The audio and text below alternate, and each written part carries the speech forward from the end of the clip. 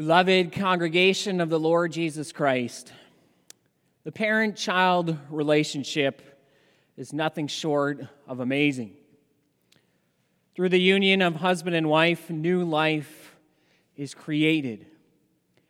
And over the next 9 months, God intricately weaves together a child in the womb of the mother. And finally, by God's power, a new child is born into the world. This is a parent's own flesh and blood. It's quite amazing how, although every person is unique, children bear similar looks and can even have similar personalities to their parents. And you can see this even from a very early age. No sooner is a child born than people are already trying to determine which side of the family the child resembles most. And then over the next 20 years or so, children grow and develop under the care of their parents. It's a special bond. It's a special relationship, unlike any other relationship on earth. And it's designed by our God, by our Heavenly Father. And since it's His design, God also has something to say about children and parents. He desires that children would flourish under the care and direction of their parents. And in order for this to happen, children need to honor their father and their mother. Without the honoring of parents, this special relationship will not bring the joy it's meant to bring. Instead, it will bring pain and hardship. So again, God calls children, commands them to honor their parents, their father and their mother. As we hope to see this afternoon, this commandment also applies to other areas of life and other forms of authority. So as I preach you God's word this afternoon, I'll do so under the following theme and points: honor your parents and all those in authority over you. We'll look at three things. First of all, the change that Christ brings. Second of all, the command that Scripture gives. And finally, the promise that God makes. So in the fall into sin in paradise, you could say that we broke the fifth commandment. I don't know if you've ever viewed the fall into sin that way before, but it is true. You see, in Luke 3, Adam is called God's son. And Adam and Eve were created and commanded to submit to God the Father's authority. However, we know the devil tempted them to rebel against that authority. And Adam and Eve, and we in them, gave in to that desire. The desire to decide good and evil for ourselves. The desire to make our own rules and live our own lives as kings and queens of our own lives. And this same spirit remains in us ever since the fall. In all of our hearts, the desire emerges at times to rebel against authority. You see, being under the authority of someone else, perhaps a parent or a teacher, means submission. And submission means not doing what you want, but doing what someone else wants. And so submitting to someone in authority, it takes self-denial. And that's because submission can mean, again, denying what we want. It can bring burdens, perhaps. It can bring discomfort, hardships, annoyance, and even difficulty. One of the clearest examples of this is given in our reading from Ephesians 6. There, the Holy Spirit, through Paul, he gives directions to slaves, and the Bible does this more often. It's not as though the Bible is promoting slavery, but the apostles were also not out to start a slave revolt in the Roman Empire. And so they address the situation of masters and slaves as they found them. And think for a moment of a slave. As a slave, you are never your own boss. You always need to submit to someone else. There's always someone telling you what to do. At all times, you're never free to go where you want to go and do what you want to do. You need to listen to your master. As a slave, you would long to be free from that. You would love to be free from that life of always doing whatever your master tells you. And there would always be that temptation to despise your master, to disobey him, to slack off at your work whenever you could, or to even run away. And maybe to a lesser degree, we have that same temptation when it comes to all authority. A child might desire to get out from the authority of his or her parents. No more mom and dad telling me what to do. A student might want to get out from the authority of his or her teachers. No more school rules to follow. A citizen might want to get out from under the rule of a government. No more laws or restrictions to obey. And that's sort of the default mode of our fallen human hearts. Now, as we know from the book of Acts, the apostles and others, they proclaimed the good news of Christ throughout the Roman Empire. They preached Christ crucified. And they told people how Jesus, the Son of God, how he came to this earth, how he died to take away the sins of those who put their faith in him. And so now, in and through Christ Jesus, they were no longer under the eternal wrath of God. Instead, they were adopted into God's very own family. And what happened as the gospel went out throughout the Roman Empire? Well, many people of different backgrounds, including slaves, including children, including ordinary Roman citizens, they now found eternal life in Christ Jesus. They found a treasure of infinite value, and that would change them. Think again of one of those slaves in the Roman Empire. For so long, he may have looked with envy on the life of his master.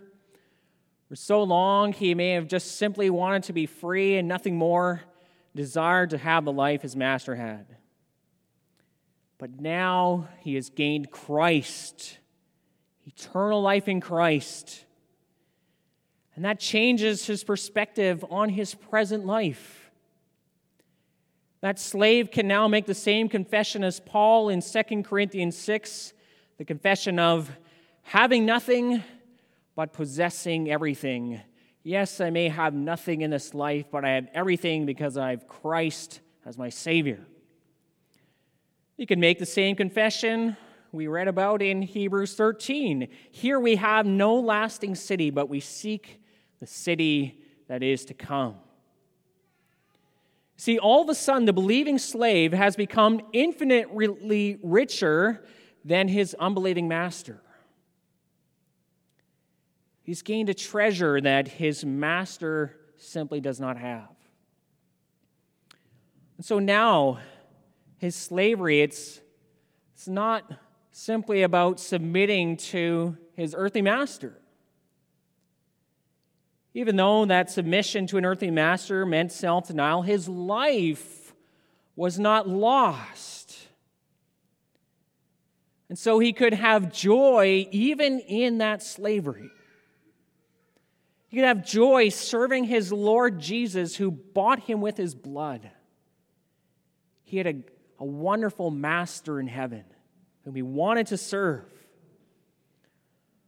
It's not that his earthly slavery suddenly became fun, but it's far easier to submit each day when you know you have eternal life coming. Besides, it's what his Savior wanted from him. And so as Christianity spread, you would notice changes slowly happening in the Roman Empire. A master would notice a change in his slave who had come to accept Jesus Christ by the power of the Holy Spirit. The slaves may even work harder than before. They even might work joyfully. And parents who had children embrace Christ, they would notice a change in their children. Their children would more and more obey readily and willingly. And governments, they might notice a difference in the Christian citizens. Citizens would not cause trouble in the empire. They readily pay their taxes and submit to the government.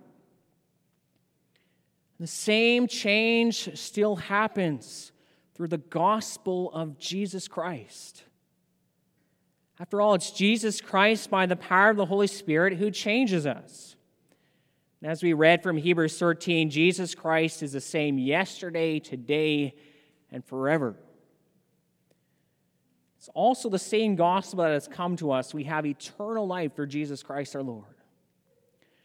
And this is one reason why Paul addresses children the way he does in Ephesians 6. What does he say? Children, obey your parents in the Lord.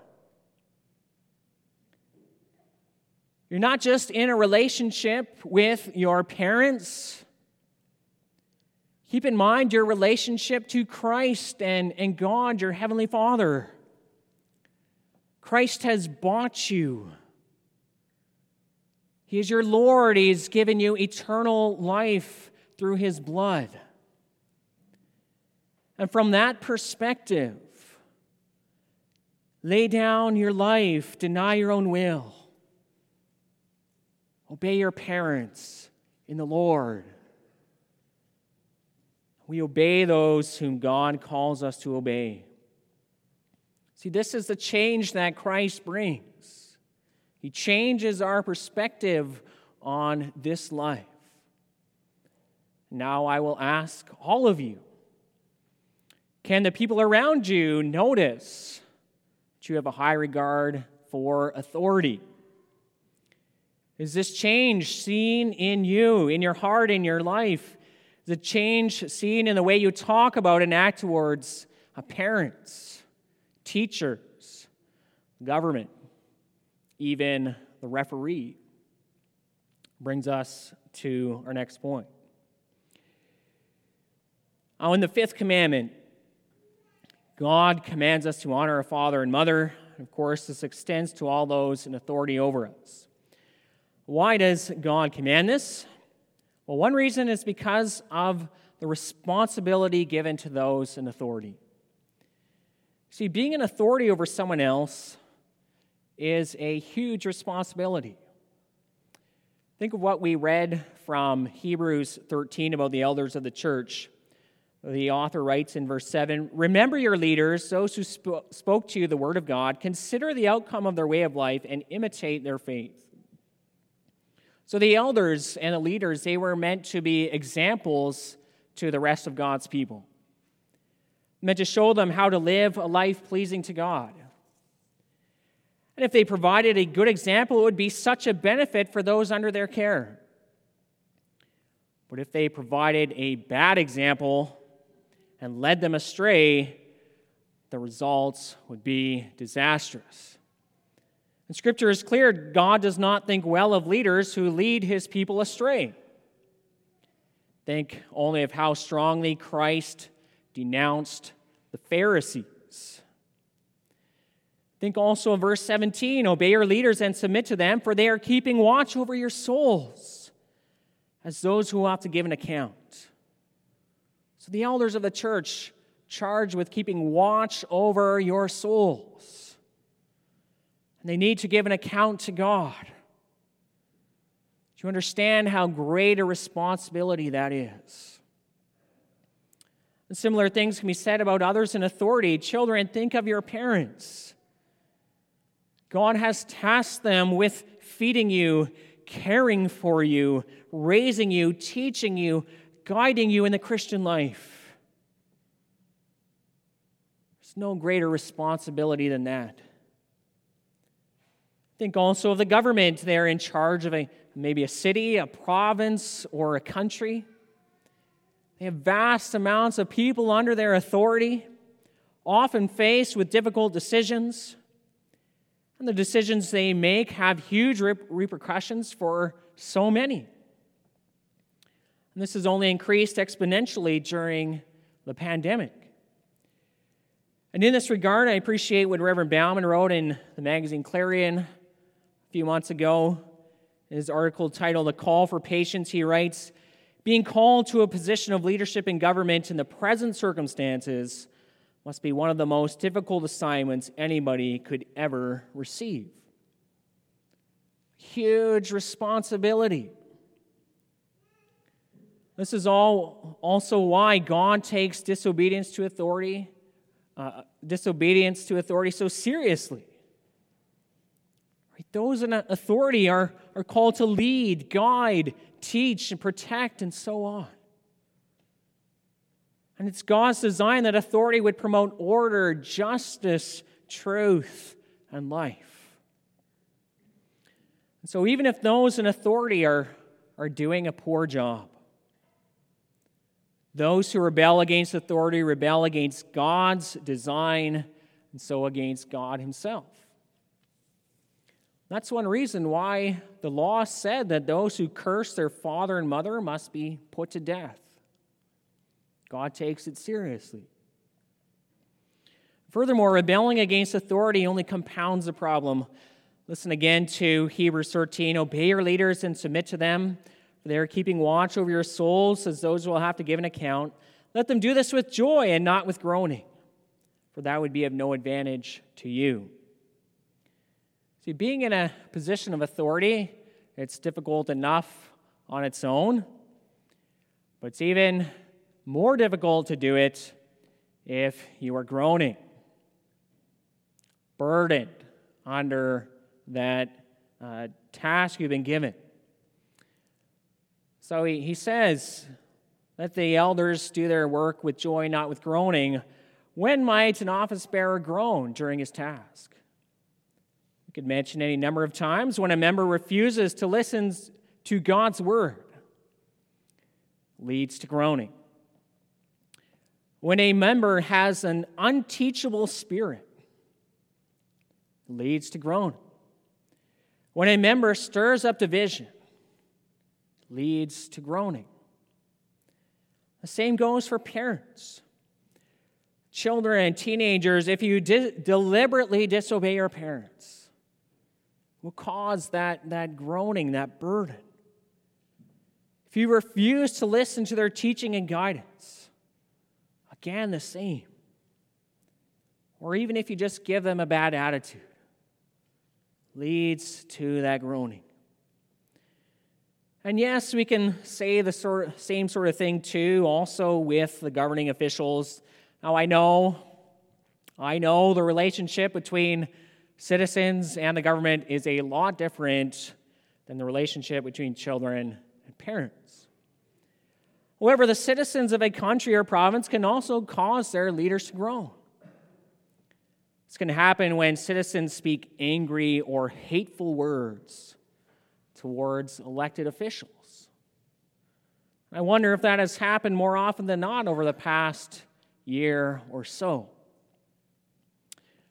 Now, that's not to say that you cannot disagree with the government, and maybe you're also thinking, well, I have done my own share of groaning over the past year, and often it's because of their policies. Well, you can and you may and should talk to our governing authorities. But when we speak to them or about them, we always do it with respect. Remember the positive side of this commandment. God calls us to honor our father and our mother. You could have put this commandment in the negative. Do not disobey your parents. Lots of the other commandments are like that. You shall not steal. But instead, he has put it as something for us to do, to honor them. And the Catechism summarizes it. I'm to show all honor, love, and faithfulness to my father and mother and to all those in authority over me. Children, God calls you to honor your parents. You can honor them by obeying without grumbling. You can honor them by listening carefully to them. You can honor them by talking to them with respect. You can honor them by showing thankfulness for everything that they do for you. You can honor your teachers by not disrupting class. You can honor them by, talking to them with respect. You can honor the office bearers by having a teachable spirit. Welcome them as servants of Christ. What about the government? Well, we're called to honor them too.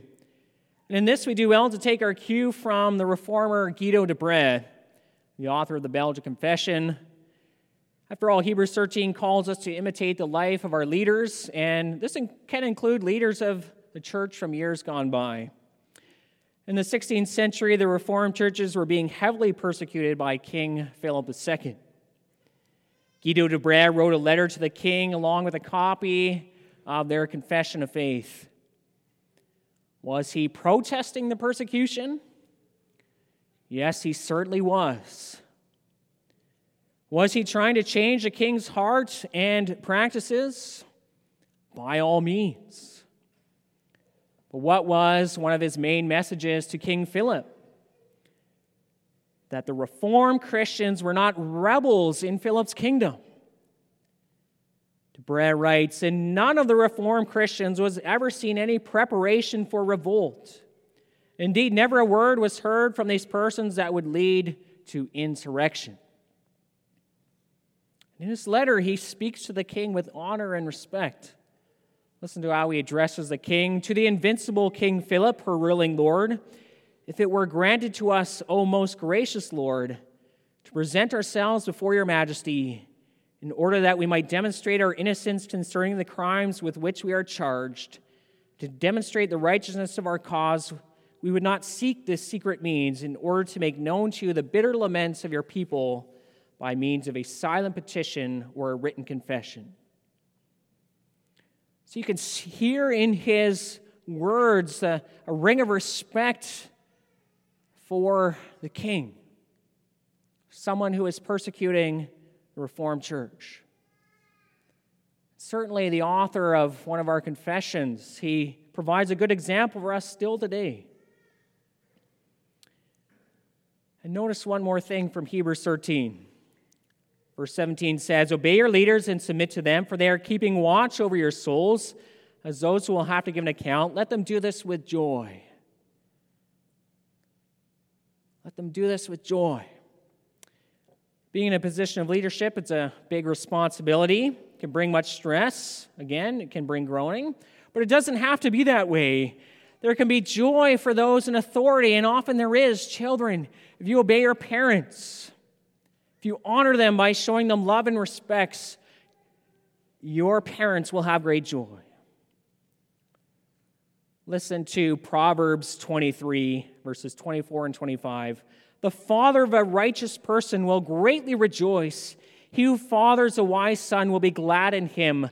Let your father and mother be glad. Let her who bore you rejoice." Think upon those words. Let them rejoice. There can be great joy for the office bearers of the church too when members give a listening ear. That brings joy. When members display the fruit of the Spirit, that brings joy. And when straying members return to the right path, that brings great joy, rejoicing. This is not only for the well-being of your parents or the elders, but it's also for your own benefit. To quote Hebrews 13 again, "Your leaders are watching over your souls. Let them do this with joy and not with groaning, for that would be of no advantage to you." In other words, there's an advantage to you if you honor your leaders, if you honor your parents.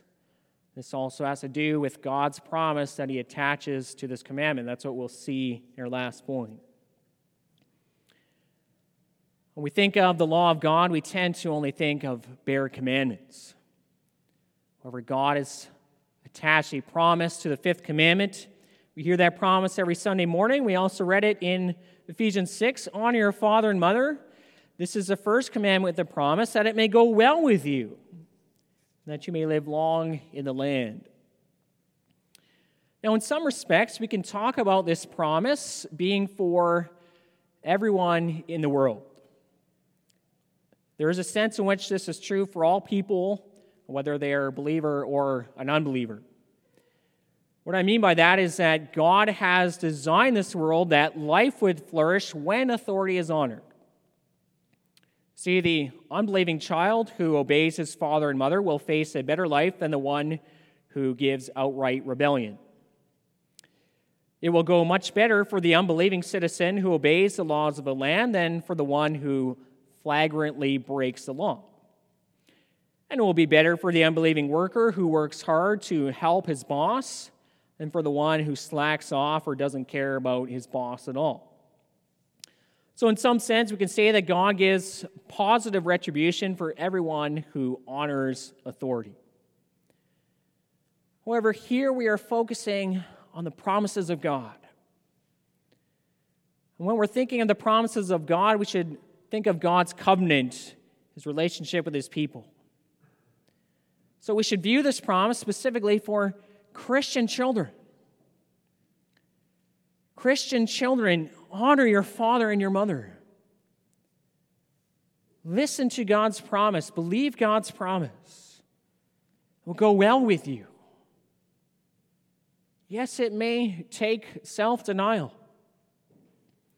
Yes, your parents are certainly far from perfect. Yes, it may feel like a burden at times. But God is telling you, it's worth it.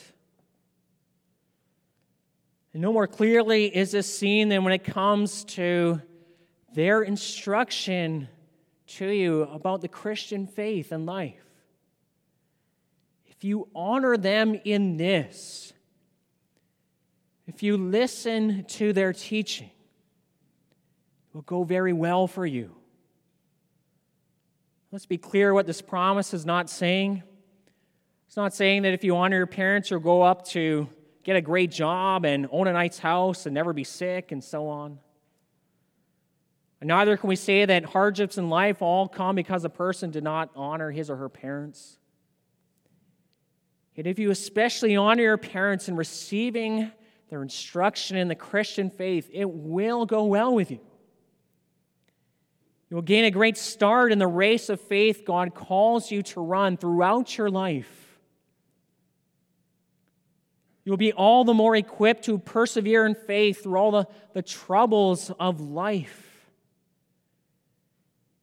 You will have then a foundation of faith upon which you can build the rest of your life. That means that no matter what may happen, once you leave the authority or the house of your parents, it will be well with your soul as you have learned to serve the Lord. Amen.